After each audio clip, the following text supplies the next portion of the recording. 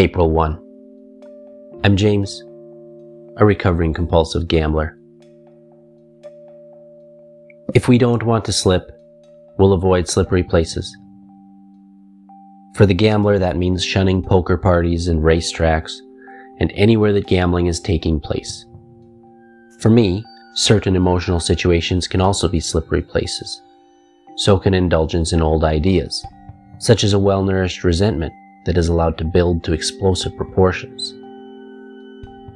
Do I carry the principles of the Gamblers Anonymous program with me wherever I go? Today I pray, may I learn not to test myself too harshly by asking for it, by stopping in at the casino, the bingo hall, or the track. Such testing can be dangerous, especially if I'm egged on, not only by a craving for the old object of my addictions, but by others still caught in addiction whose moral responsibility has been reduced to zero.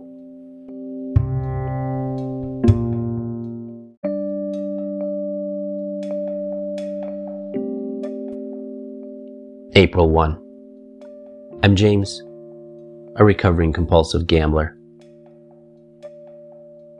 If we don't want to slip, we'll avoid slippery places.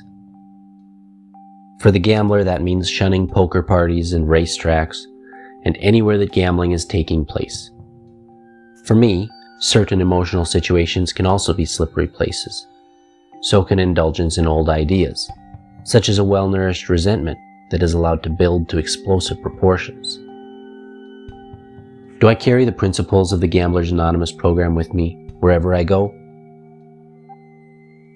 Today I pray, may I learn not to test myself too harshly by asking for it, by stopping in at the casino, the bingo hall, or the track.